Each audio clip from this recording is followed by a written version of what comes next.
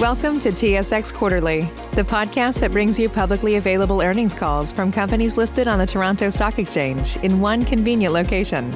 Gone are the days of looking through confusing websites. You'll find the important information right here. Enjoy the call.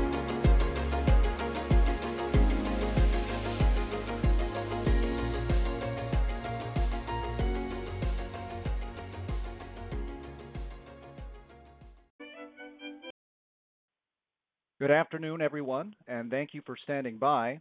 Welcome to Absolute Software's fiscal and 2021 fourth quarter and annual financial results conference call. Before beginning its formal remarks, Absolute Software would like to remind listeners that certain portions of today's discussion may contain forward-looking statements that reflect current views with respect to future events and conditions.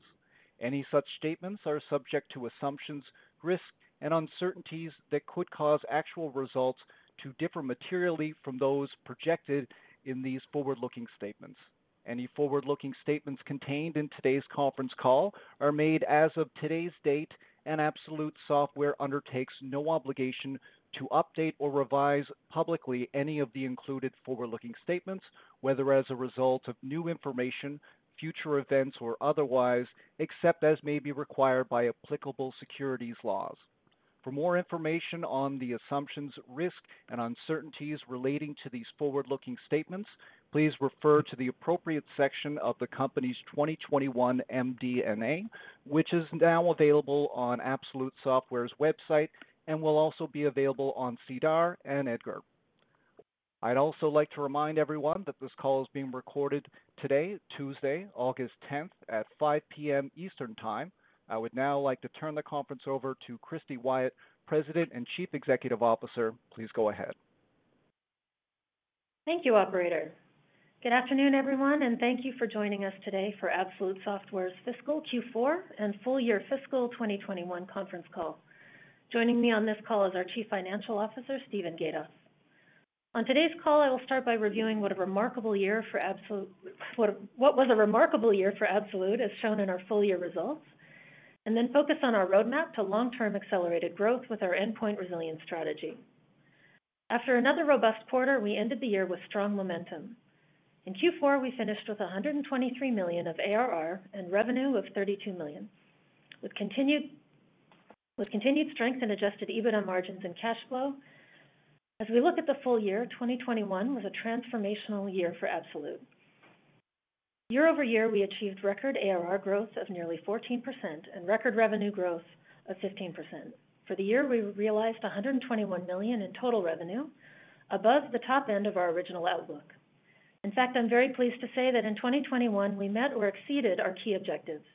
We delivered results better than our outlook on every metric, most notably achieving our Rule of 40 commitment for the full year, and in every quarter in fiscal year 2021, reflected in our continued discipline in balancing the company's growth with profitability.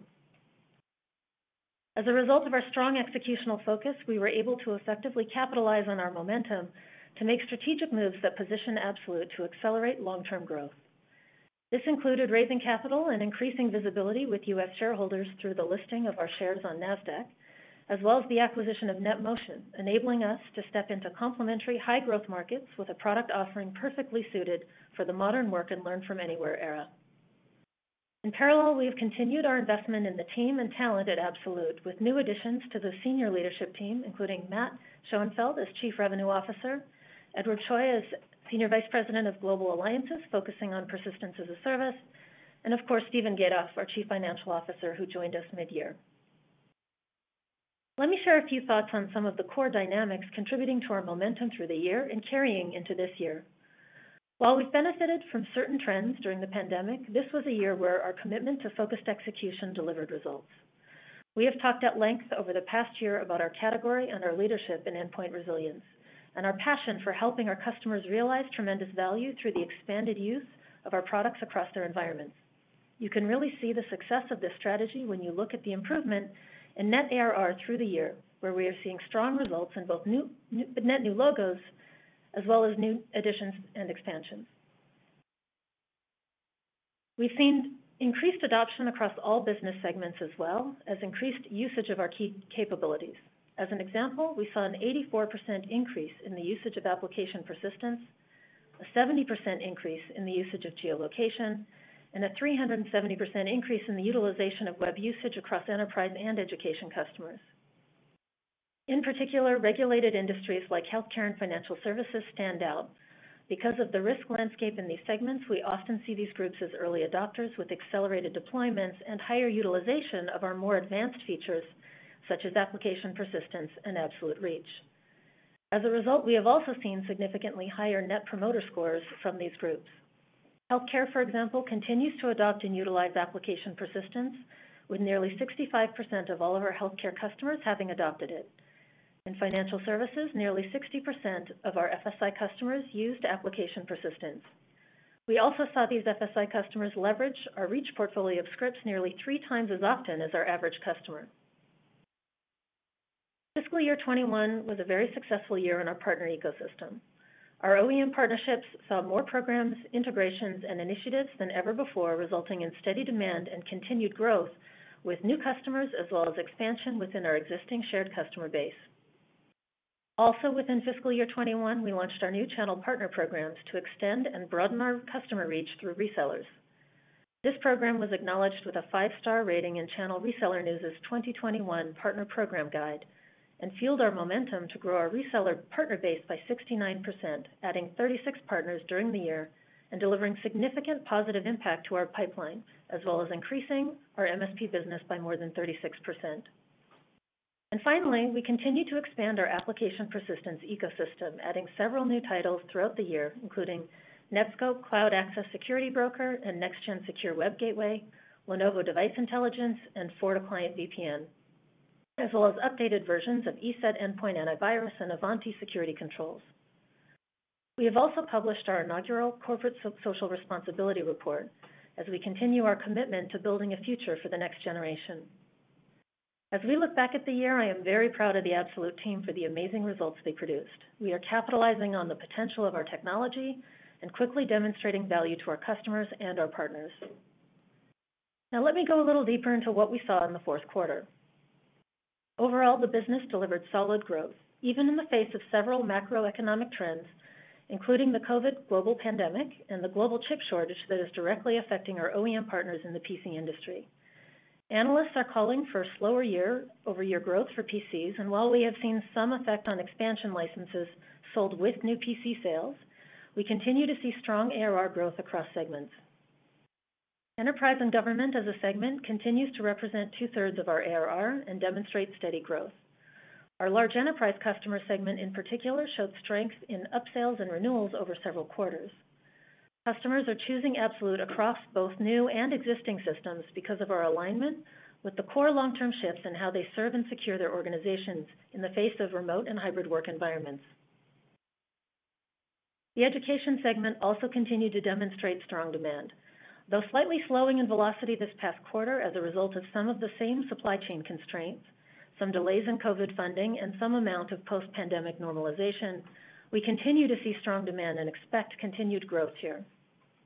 Our expectation is that the continued focus on mobility and remote work and learning will continue to drive steady growth in the business as our customers navigate both the effects of the COVID pandemic as well as the dynamics shaping the PC industry. Our investments and accomplishments in fiscal 2021 position Absolute very well to be able to offer customers a unique solution to manage the modern workforce as we move into fiscal 2022. Fundamental to any organization's success in the post-pandemic world will be the continued requirement to be able to connect, manage, secure, and control enterprise devices at scale, regardless of where those devices may be. Absolute has always had the unique differentiation of being able to see, manage, and control these devices enabled by the hardware itself, while lowering the complexity and cost of administration. With the acquisition of NetMotion, we now have the ability to reliably connect devices in a highly persistent and reliable way without negatively affecting the user experience. This secure access market is expected to grow at 36% CAGR over 5 years, and together we will work to meet the demands of this new work-from-anywhere era and create a differentiated position focused on zero trust and SASE security postures. Gartner recently reported that interest in zero trust network access solutions is up 230% between 2019 and 2020. Our experience to date certainly affirms that the keen interest to learn more and consider how to effect this transition within the organization. I'm very encouraged by how these initial reactions highlight the potential the two companies have together, and that we have a clear roadmap to deliver on that potential. We closed the NetMotion transaction on July 1st and are on track with our integration efforts. I'm pleased to say we're moving quickly on all fronts, with all back office teams having already been organizationally integrated. These teams are now moving towards integration and rationalization of shared systems and processes. Matt Schoenfeld and the team are hard at work developing our combined go-to-market approach, and engineering teams have engaged in the planning and development work required to deliver new value through integration. As we move through this process thoughtfully, you should expect to see more updates through the year on our progress. As we embark on fiscal 2022, we are working to capitalize on the market opportunity before us and accelerate our growth trajectory. We are well positioned to deliver a differentiated solution to the industry as our customers manage a multi-device world and require high visibility and resiliency in remote work and education environments. We are well organized to be able to execute on our plan, and you should expect the company to invest and focus on growth with continued balance. With that, I'll now turn the call over to Stephen. Thanks, Christy. Good afternoon, everyone. We appreciate you joining us. Fiscal 2021 was a transformational year for Absolute Software, where we saw record ARR and revenue growth accelerate year over year despite some challenging times through the pandemic. We've been incredibly busy these past few months with the NetMotion acquisition, and we've made significant progress integrating the companies, including our central back office teams to support our product and go-to-market efforts across the now expanded platform and portfolio. I'll talk about this more in a few minutes, but overall we'd like to cover three topics with you now. First, talk through our Q4 and fiscal 2021 financial results. Second, update you on the closing of the NetMotion acquisition and provide some color on the dynamics and growth profile of that business. And third, go through our financial outlook for fiscal 2022, which just started last month. Let's start out with the highlights of fiscal year 2021 that we just closed this past June 30th, and then bridge that to Q4 results. Total revenue for fiscal 2021 came in at approximately $121 million, above the high end of our guidance range of $119 to $120 million, and up 15.4% for the year, a significant acceleration over the 6% growth in fiscal 2020. The performance was driven by the strength of our recurring revenue subscription model and strong growth that we saw in ARR through the year. Total ARR ended at a record $123.4 million at June 30th, 2021, up 14% year over year, also exceeding the 10.6% growth in ARR that we saw the previous year in fiscal 2020. Fiscal 2021 adjusted EBITDA came in at $31.9 million, or 26.4% of revenue. That was also above our guidance range of 24 to 25%, and showed a strong and fairly consistent margin level with the prior year. The overperformance is reflective of several factors, from higher incremental revenue on strong bookings in fiscal 2021 to our disciplined operational expense management through the year, as well, of course, from the impact of the pandemic. Looking at the underlying booking strength through the year, insofar as performance by vertical, education ARR ended the fiscal year at $41.4 million, up 21% from the prior year. Overall, it was a strong year through fiscal 2021 for education, with the core demand being driven, as you know, by the remote access needs of the school districts and their digital transformation strategies that were accelerated with the onset of COVID. Importantly, we continue to see solid levels of activity in the space as school boards now grapple with the complexity of managing their greatly expanding endpoint populations and are tending to operate more and more like enterprises, managing their InfoSec and large-scale device management programs. We'll talk to this dynamic a bit more when we focus on Q4 in a moment. Enterprise and government ARR ended fiscal 2021 at $82 million, up about 11% year over year, a fairly consistent growth trajectory through the year. Strong customer segments such as financial services showed nice upticks in growth, but were somewhat muted by headwinds in other verticals such as healthcare, retail, and travel and leisure, which, as you know, were hit hard by the pandemic. Nonetheless, we saw consistent growth in enterprise and government through the year, and in light of the investments that we're making in both product and go-to-market, we expect accelerating growth as we move into fiscal 2022. It's been great working with our new CRO, Matthew Schoenfeld, and I'm bullish on all the great changes that he's driving in our go-to-market efforts, from sales management systems to additional selling capabilities to customer engagement methodology to compensation plans. An array of targeted initiatives aimed at driving sales productivity and bookings growth. Focusing now on the last quarter of fiscal 2021, for the fourth quarter ended June 30th, 2021, revenue came in at $31.8 million, up 17% from the prior year and up 3.7% from the prior quarter, again reflective of the strong ARR growth this past year. While education ARR grew really well through the year and ended fiscal 2021 up almost 21%, it was relatively flat sequentially on a dollar basis as a result of two factors. First, many of our education customers saw delays in receiving devices because of the global shortage of semiconductors and the impact on the supply chain. And second, we heard from some customers that while U.S. federal funding for schools was strongly supported in the Biden administration, it didn't make its way necessarily down to some states and districts with enough time to support a more robust harvest season purchasing. It was this relatively lower education ARR growth of 21% that impacted our net dollar retention for the fourth quarter unfavorably by about 400 basis points, coming in at 106%, down modestly from Q3, but still up from the 104% in fiscal 2020. As I said earlier, business activity levels in education remain solid, and we believe education's digital transformation will continue for some time, where we see a structural shift in demand that's higher than it was pre-pandemic. That said, as we continue the process of getting back to normal, we do expect to see a trajectory in education to more sustainable long-term growth levels that are off the highs of the previous few quarters of 30 and 35% ARR growth. Looking at enterprise ARR, while the year-over-year growth rate remained fairly consistent on a percentage basis, on a dollar growth basis, the $3.2 million sequential increase in enterprise ARR in Q4 was the largest dollar increase in ARR in over a year, and despite the COVID headwinds. As we've discussed, our enterprise and government sector is central to our growth and has been showing good activity levels. Accordingly, we're looking to continue our investments in the space to capitalize on our unique endpoint position and drive growth through the coming fiscal year, as Christy discussed. Finishing out the Q4 results, the rest of the P&L came in strong with sequential improvements in operating leverage, operating income generation, and an adjusted EBITDA margin in excess of 25%. With that, let's move to our second topic and talk about the close of the NetMotion acquisition and provide some color on the business and upcoming historical financial statements filing and the dynamics around historical growth. As you know, we're very excited about the value prop and acquisition of NetMotion. It's a terrific fit and business, and we're pleased to be adding it to the platform. As we talked about at the May transaction announcement, the acquisition positions us in the compelling new and high-growth SASE and ZTNA markets to further support our long-term growth trajectory. At the same time, the acquisition also provides us with meaningful revenue diversity that helps de-risk and drive our long-term growth profile. As we disclosed, the transaction was a $340 million all-cash acquisition through which NetMotion became a wholly owned U.S. subsidiary of Absolute Software.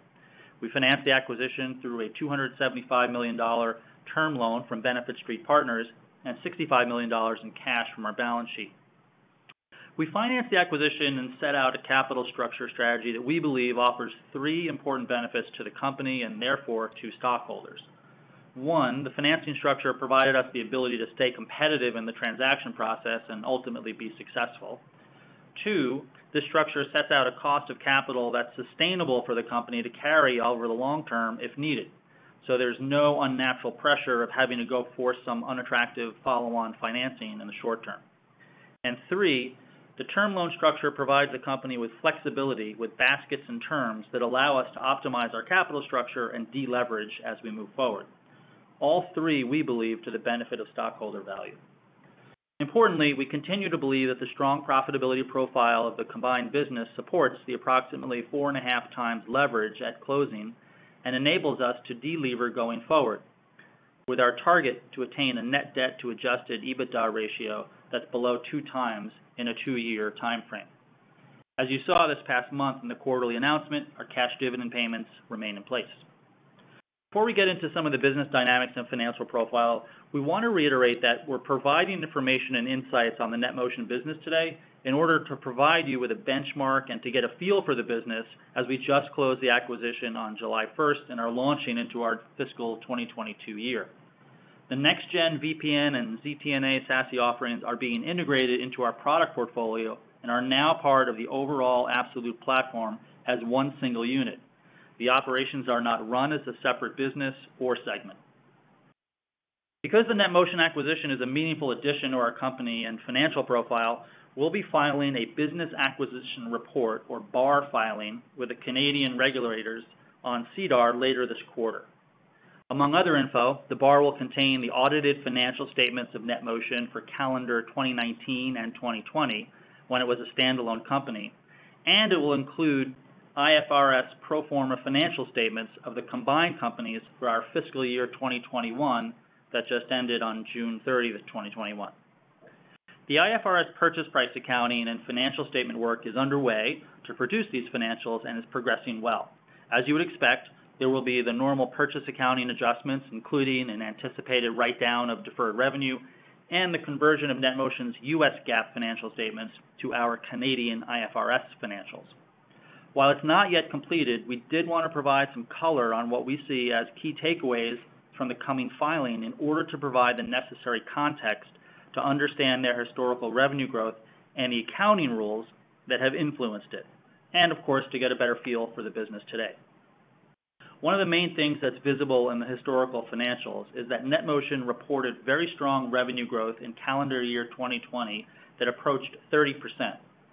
This outsized growth rate was a direct function of the revenue accounting rules around customer migrations from on-prem perpetual licenses to on-prem subscriptions, with large numbers of migrations occurring in the first quarter of calendar 2020. The key message to call out is that we do not expect those revenue growth levels to continue going forward, as we don't expect that level of large concentrated migrations as the company returns to a more steady state customer conversion trajectory and growth rate. As we discussed on the May call, NetMotion is in the process of two important expansions of their business that will further support the scalability of their products, and that also has an impact on the revenue accounting and resulting revenue growth rates. The first evolution is this migration of its customer base from a historical perpetual software license and maintenance model to recurring subscription arrangements. When an existing customer from NetMotion, software license customer, signs an agreement to move to a subscription arrangement, the accounting treatment for this is governed under GAAP by ASC 606, where roughly 50% of the total contract value of the new subscription arrangement is recorded upfront as software license revenue in the P&L in the period in which the agreement is signed. The remaining 50% of the value of the contract is taken ratably to subscription revenue over the life of the agreement. They now only sell the subscription model to new customers as of June 30th, 2021. NetMotion had roughly half of its revenue base under subscription agreements. Given the ongoing nature of the pandemic and our sensitivity to supporting customers and moving thoughtfully ahead with them, as we look into fiscal 2022, while we're bullish on the migrations and the value prop to customers, we don't expect that level of concentrated migrations and resulting outsized revenue growth from the accounting treatment as we saw historically in the NetMotion business. On a more normalized basis, we believe NetMotion's revenue growth rate is more similar to Absolute's annual growth rate this past year, as we stated when we announced the acquisition in May. To finish out the earlier point, the second transition that the NetMotion team began to drive is transitioning its product delivery to the cloud from a historically on-prem installation. In this case, transitioning a customer from a legacy on-prem maintenance arrangement or even from an on-prem subscription arrangement to a cloud SaaS service is not fraught with the same ASC 606 upfront revenue accounting treatment and results in essentially the same ratable revenue effect. The last point to make on the NetMotion acquisition is that, as Christy talked about, the integration is going well, and that speaks not only about the dedication of Absolute's employees, but the terrific group of people we're welcoming from NetMotion. From my standpoint, we worked hard together the month of June, and at closing, successfully launched new sales comp plans that incentivize our product cross-selling. we're continuing to work hard and have already integrated the core business support organizations in accounting, finance, and HR. We have multiple resources focusing on our systems and ERP integration and expect that to go live early in calendar 2022. We look forward, of course, to reporting on our progress in the coming quarters. With that, let's turn to our financial outlook for the year ahead. As you know, we began our new fiscal year 2022 on July 1st that just passed, the same day that we closed the NetMotion acquisition.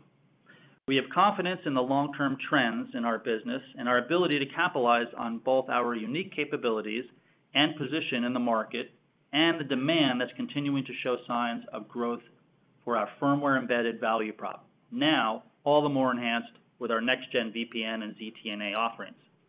We expect our SaaS model to drive solid revenue results from our growing ARR base as we continue to invest in our business in fiscal 2022. We anticipate a fairly steady gross margin profile through fiscal 2022, consistent with the overall margin for fiscal 2021. And we see investments in two consistent areas in fiscal 2022, sales and marketing and products and development. And so far as a percentage of revenue, we expect some increased investment in sales and marketing in the first half of the fiscal year as we drive our new products into the market.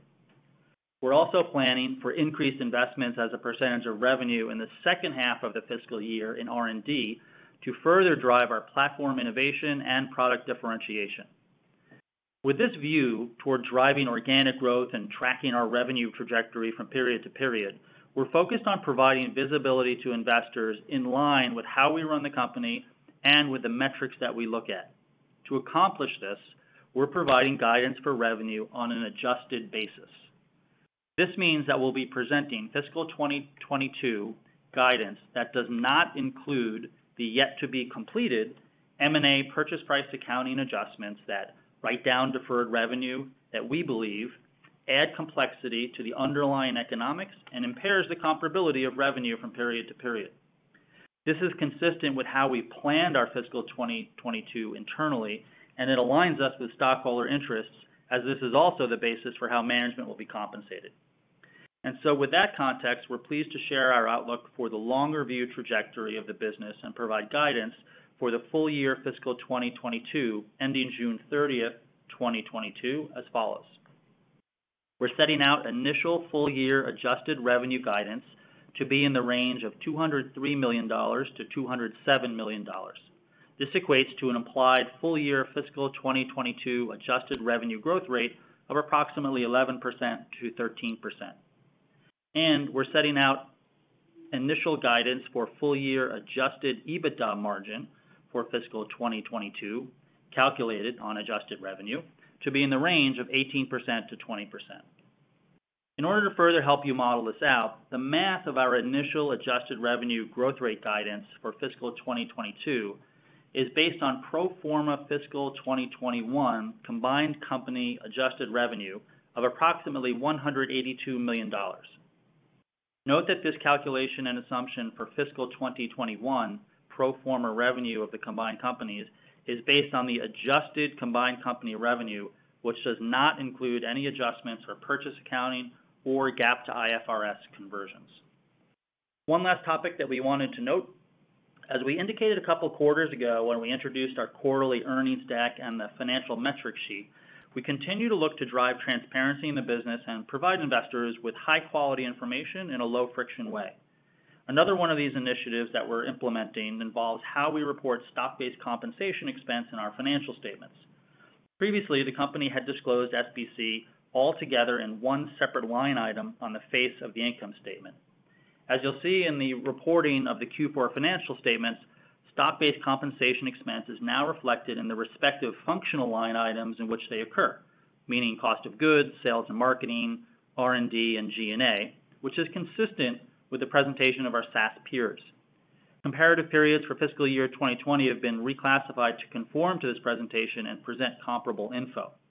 It's important to note that you still have the same detailed SBC info by functional line item in the footnotes and MD&A. This is just a change in how SBC is presented on the face of the P&L in order to be more comparable to the SaaS community. We're continuing to look at our reporting practices and disclosures with a view to driving further transparency, simplifying our reporting, and continuing to be consistent with our SaaS company peers. We look forward to keeping you apprised of our efforts in this area each quarter. With that, we appreciate your time and support, and we're glad to open the call for your questions. Operator? Thank you. Ladies and gentlemen, we'll now begin the question and answer session. Should you have a question, please press star followed by 1 on your touch-tone phone. You'll hear a 3-tone prompt acknowledging your request, and your questions will be polled in the order they are received. Should you wish to decline from the polling process, please press star followed by 2. If you're using a speakerphone, please lift the handset before pressing any keys. One moment for your first question. Okay, your first question comes from Mike Walkley from Canaccord Genuity. Mike, please go ahead. Great. Thanks for taking my question, and congratulations for a strong close to a strong year. I guess, Stephen, maybe for you, just to help us walk through the puts and takes for your combined NetMotion and Absolute business guidance of 11 to 13% revenue growth. Can you maybe just walk us through how you're thinking about the different segments and what maybe NetMotion adds to that pro forma revenue type growth number that you've laid out for us? Sure, we'd be happy to, and as usual, I think Christy and I will tag team on it. I think, Mike, the key part is that they're not actually segments, and I hate to sound like a finance dork about that, but they're fantastic products that are being folded into our platform, and so we won't be reporting on them as separate products. We'll be reporting on the combined business.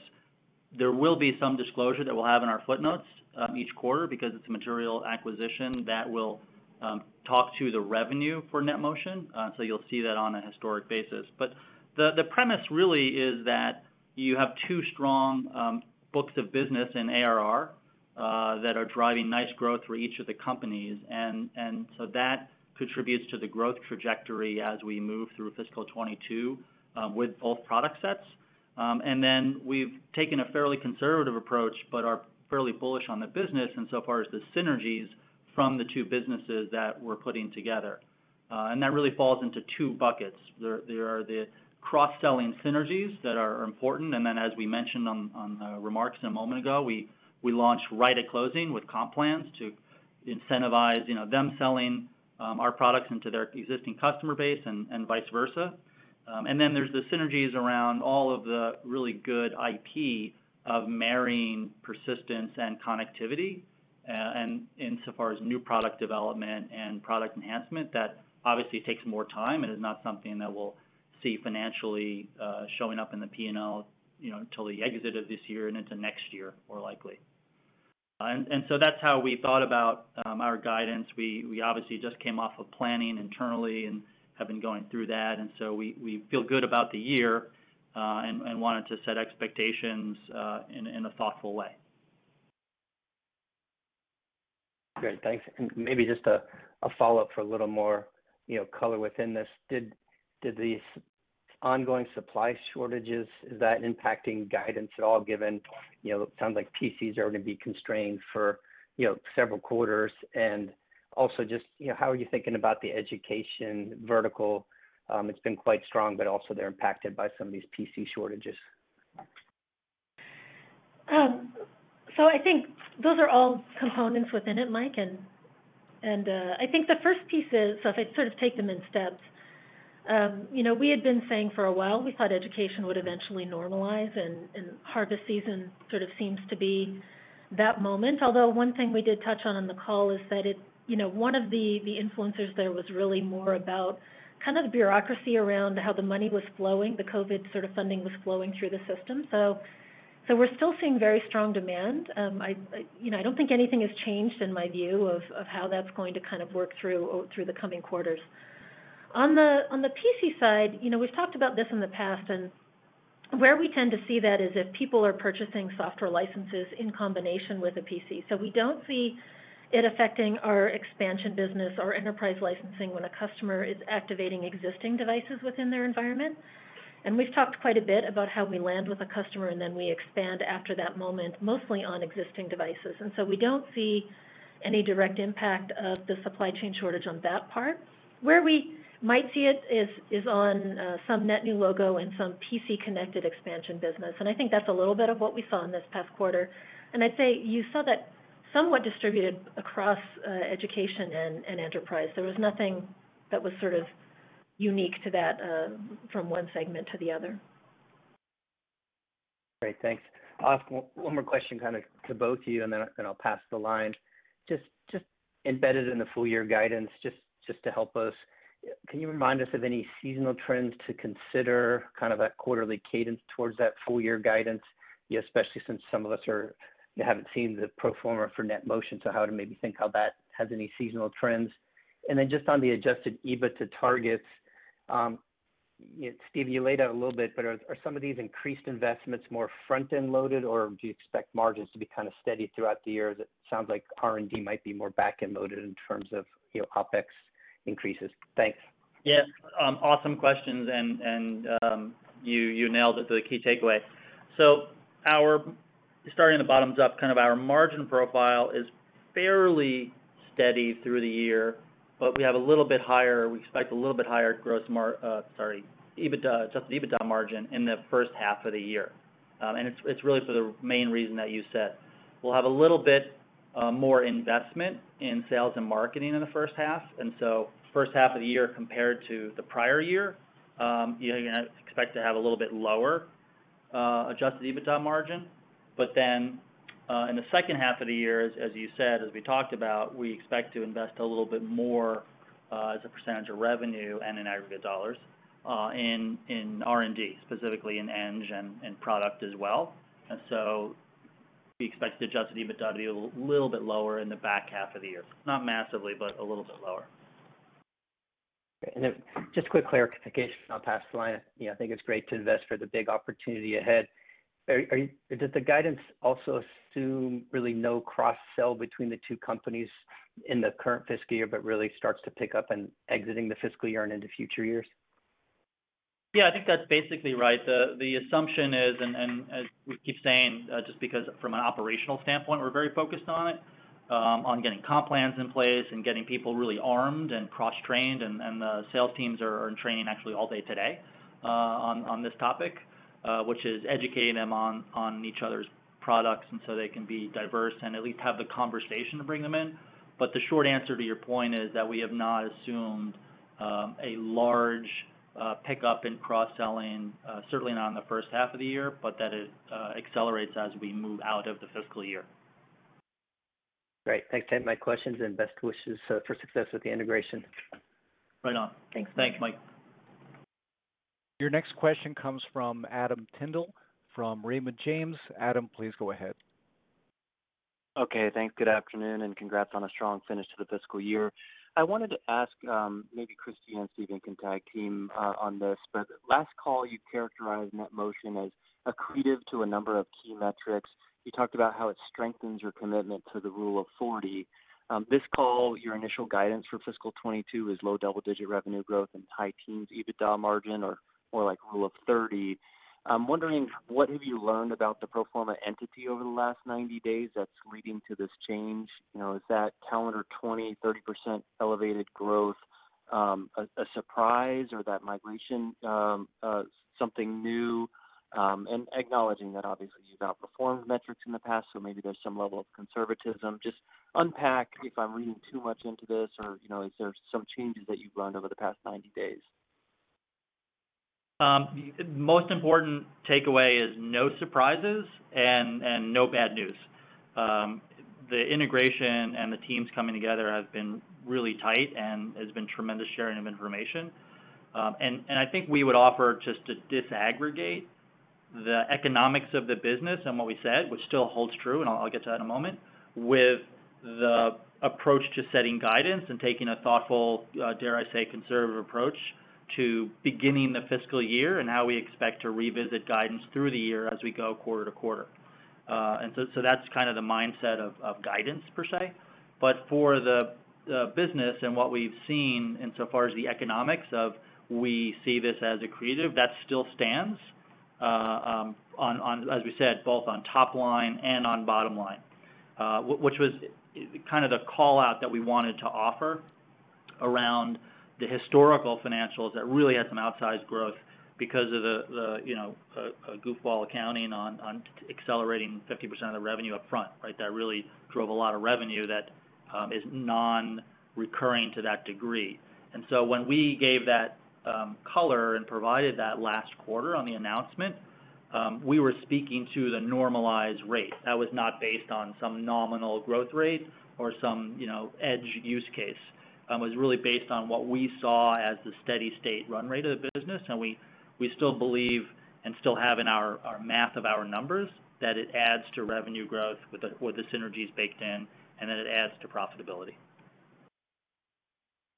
Got it. That's helpful. I figured that might be a question tomorrow, so let's just get it out on the table here, and that's very clear. I did want to ask that the new sales comp plan for cross-selling, any way you can maybe unpack some of the mechanics behind that, and also any analysis you've done on level of shared customers or synergy dollars that you're now getting some visibility into? Sure. We'll tag that. So on the sales comp plans, it was really fairly straightforward. We wanted to really incent our sales force to bring in the NetMotion sales folks to sell deals, and obviously vice versa. We wanted to incent the NetMotion folks to now go bring in resilience. And so we really attached a compensation plan, almost that's an overlay, insofar as you would conceptually be paying twice for the deal. And so sales reps on our side, for example, feel like they can get paid some really good commish for a NetMotion product, a core complete product, closing at their customer, right? So it's not a small little kiss like, oh, hey, great, you get a little kiss for doing this. It's almost as if they got full credit for the deal, so that they feel like they can achieve their comp for the quarter and for the half of the year, as we looked at it, through these transactions, that they can get paid well. And that's how we wanted to make sure that it wasn't an also have or a nice to have, that it was thought of as part of folks' comp plans. Yeah, the only thing I'd add to that is maybe two additional data points. The first is we set our selling comp plans against the first half and second half. So the plan we've put in place is really for the first two fiscal quarters. And the second small nuance within that is we're incenting them, so there's a commission connected, but in terms of retiring quota, not exactly the same, right? So folks are incented financially to sort of bring them together, but we've been quite thoughtful about how we're sort of mapping out quota across both of those pieces. And you asked a little bit about the customer overlap. I don't think we've reported out on that, but we think that there's a lot of white space, right? There is some nice customer overlap, but if we take their footprint in mobile, which is a completely complementary sort of area to us, I think that there's a lot of white space there when we talk about some of the additional platforms that we get to support as a part of this. So we're also assuming at some point over time, upsell and expansion within our existing accounts. The last thing I'd sort of add is, we are running them as parallel sales organization for this first half of the year, as we've talked about when we first started talking about the transaction integration, right? The back office functions are fully integrated today, but the selling and go-to-market and the product teams are still running as complementary but connected. And so we're getting a lot of we're not trying to slow either side down, but give them some nice accelerators to find new business opportunities on top of what they already have. Understood. That's helpful. Thank you both. Thanks. Your next question comes from Scott Berg from Needham. Please go ahead, Scott. Hi, this is Michael Rackers on for Scott Berg. Thanks for taking my question today. So you guys have made some solid changes to drive higher customer and revenue retention over the past few quarters. We have the net revenue retention rates, but can you give us some color on gross churn improvement in the quarter? I'm happy to start, and then Stephen can jump in. But as you know, we don't report out the raw renewal rates. We report out on the total. But I think we did give a few comments this quarter about some of the nice improvements we've seen as a result of some of the investments we've made in formalizing the renewals process, and we've talked in the past about some of the partnerships we've had around that.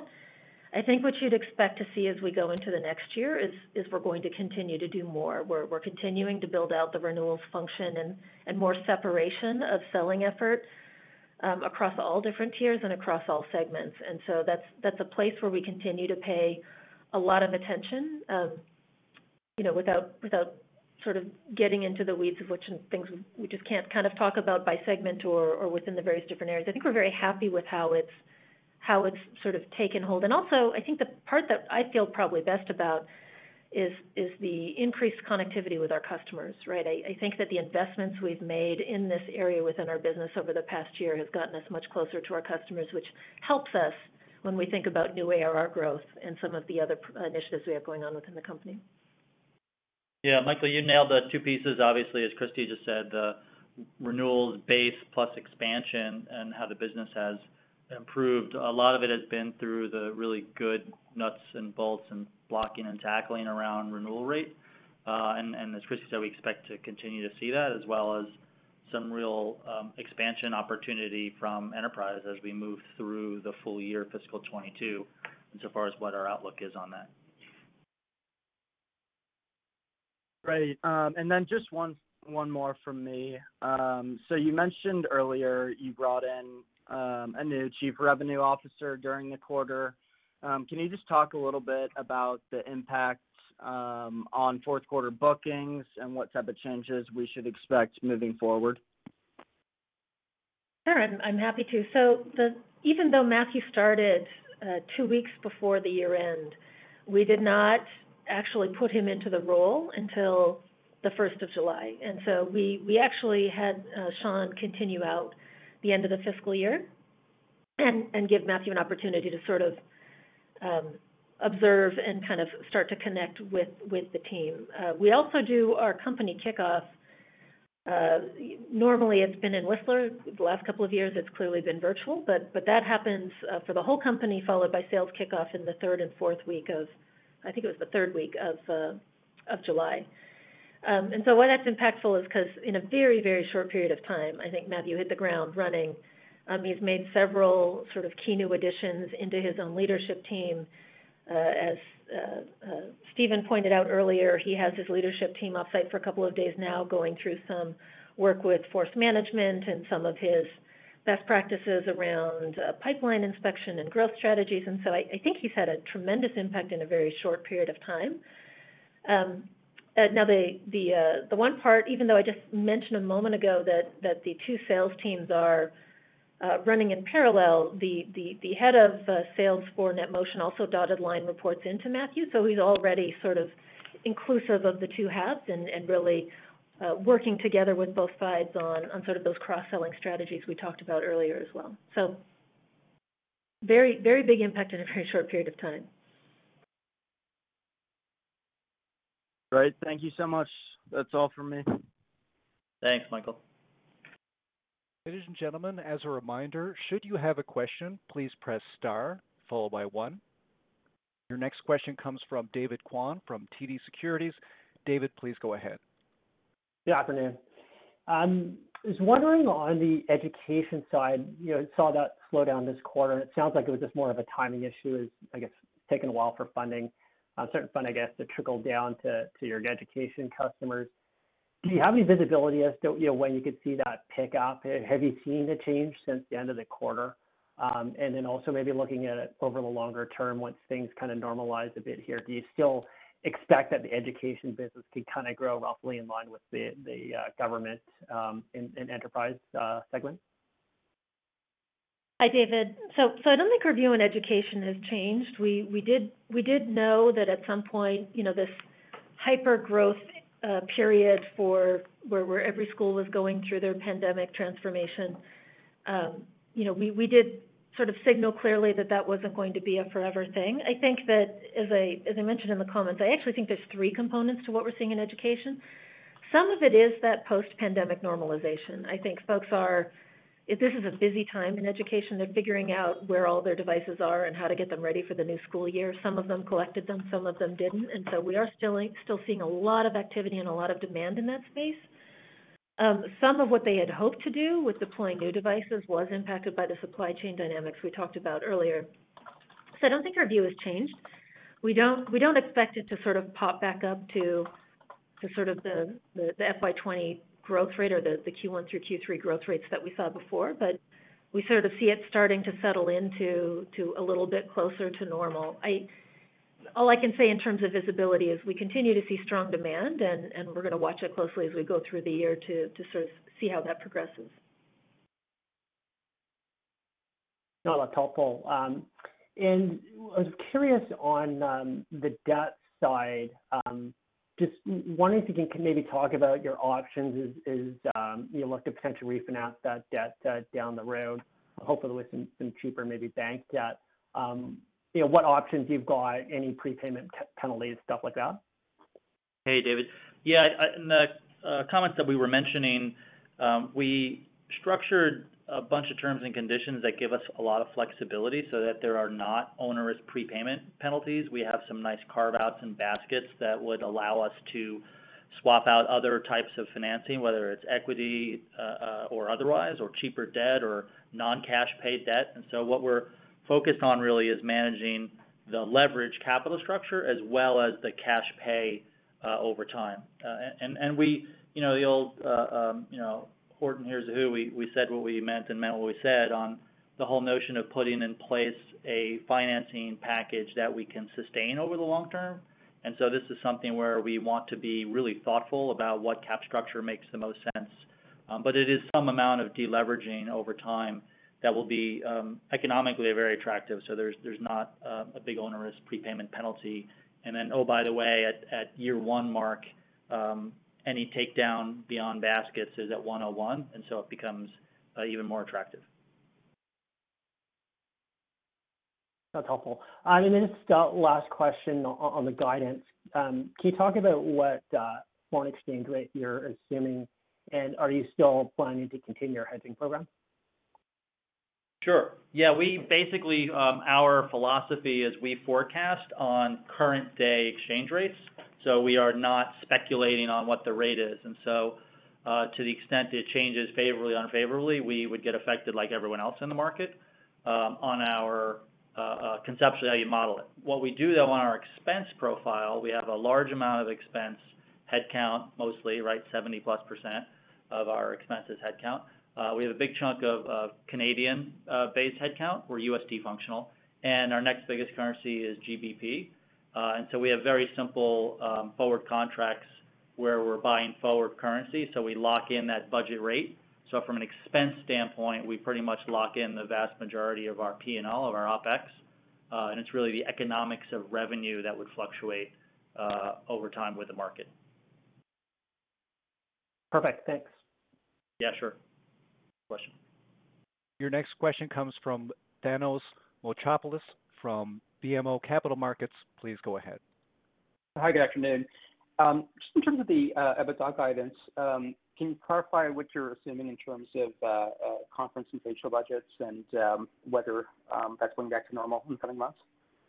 Thanos, can you just clarify? Can we clarify in terms of what? Yeah, travel, conference, trade show budgets. Are you assuming that kind of ramps up back to pre-pandemic levels, or implicitly, what is your EBITDA guide assume on that front? Yeah, good question. We were actually talking about this earlier today. So we assume it starts to come back a little bit, but nothing remotely close to what it was pre-pandemic. Obviously, us and everyone else from the past year plus, saw T&E budgets of anywhere from 15 to 20 to 25% of what a normal spend would be. There's some spend and some events that still happen, right? You still have a sales kickoff, you still have a President's Club, you still have a conference for people, for customers. It's just virtual, so it costs less, but it still costs money. And so we're assuming in our profile that starts to work its way back as we move through the year. Obviously, nothing super meaningful right now in Q1, as we all know.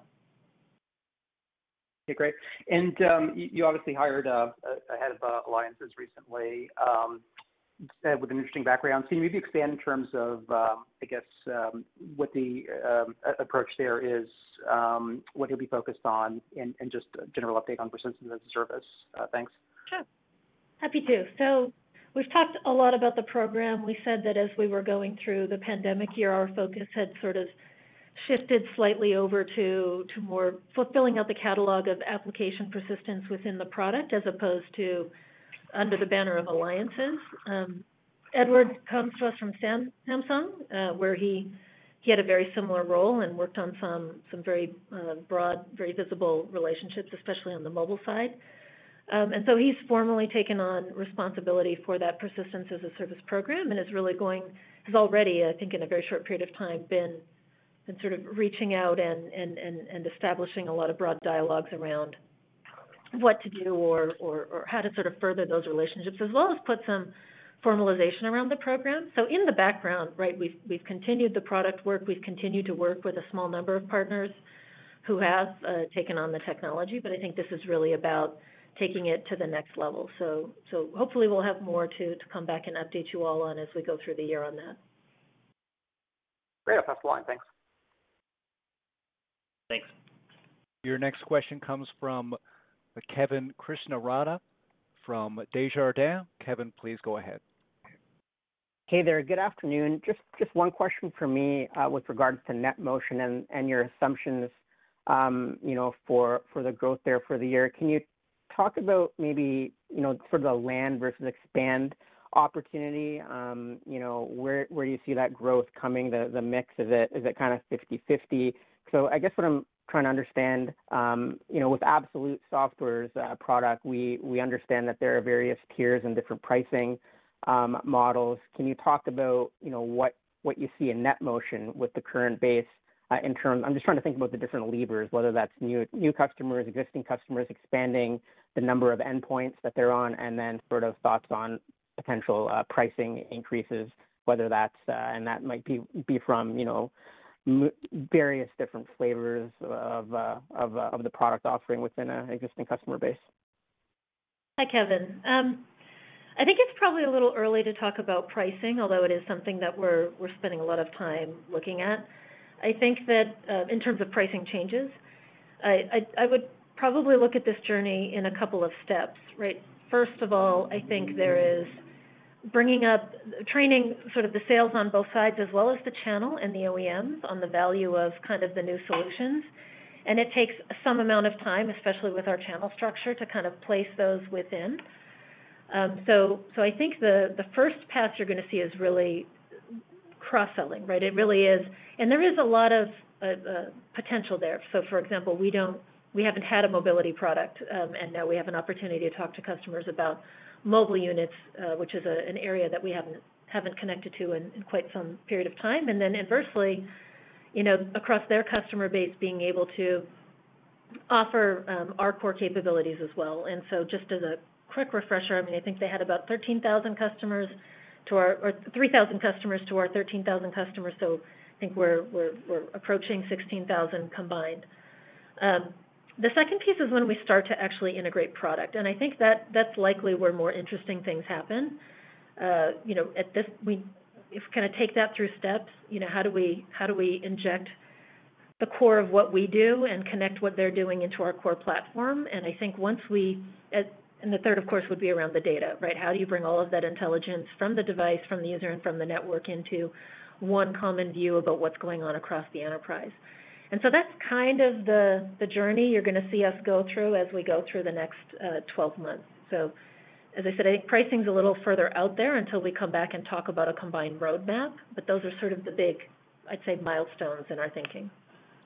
Okay, maybe just to be a bit clearer there. So, your guidance isn't really expecting much in the way of cross-selling between the two until later on in the year. So I'm just trying to think about, nearer term within NetMotion itself, those 3,000 customers. Like, can you talk about maybe the expansion opportunities within those accounts? And then within there, is the NetMotion product something that has multiple different pricing tiers and, much like we see with Absolute Software, where there could be just natural progression upwards? I'm not talking about your thoughts on moving pricing between the bundle, Absolute, NetMotion, just trying to think about within NetMotion. Sure. Yeah, we'll tag team a little bit on it. So in essence, you got the takeaway spot on, which is we're bullish on the cross-selling, but we're not counting on any material revenue to the model till, middle to the end of the year kind of thing. But to your point, the way the businesses are being run right now is really growth trajectory for each set of products. And the NetMotion product and products, the Core Complete, has a really nice profile of both land and expand. And so their growth has not just been from adding new logos. Similarly, it's not also been historically just from mining the existing customer base. It's been a nice blend between the two. And so that was part of the attractiveness when we were doing diligence and learning the company and working with CK and the management team to their approach with customers. And so the short answer is it's a blend of both, expansion of existing customers to have upsell. They have a really nice NDR ratio and core renewal rate, as well as new logos. Okay, great. Thanks very much. I'll pass the line. Thank you. Thanks, Kevin. There are no further questions at this time. Ladies and gentlemen, this concludes your conference call for today. We thank you for participating and ask that you please disconnect your lines. Say goodbye to your credit card rewards. Greedy corporate mega stores, led by Walmart and Target, are pushing for a law in Congress to take away your hard-earned cash back and travel points to line their pockets. The Durbin-Marshall credit card bill would enact harmful credit card routing mandates that would end credit card rewards as we know it. If you love your credit card rewards, tell your lawmakers, hands off my rewards. Tell them to oppose the Durbin-Marshall credit card bill.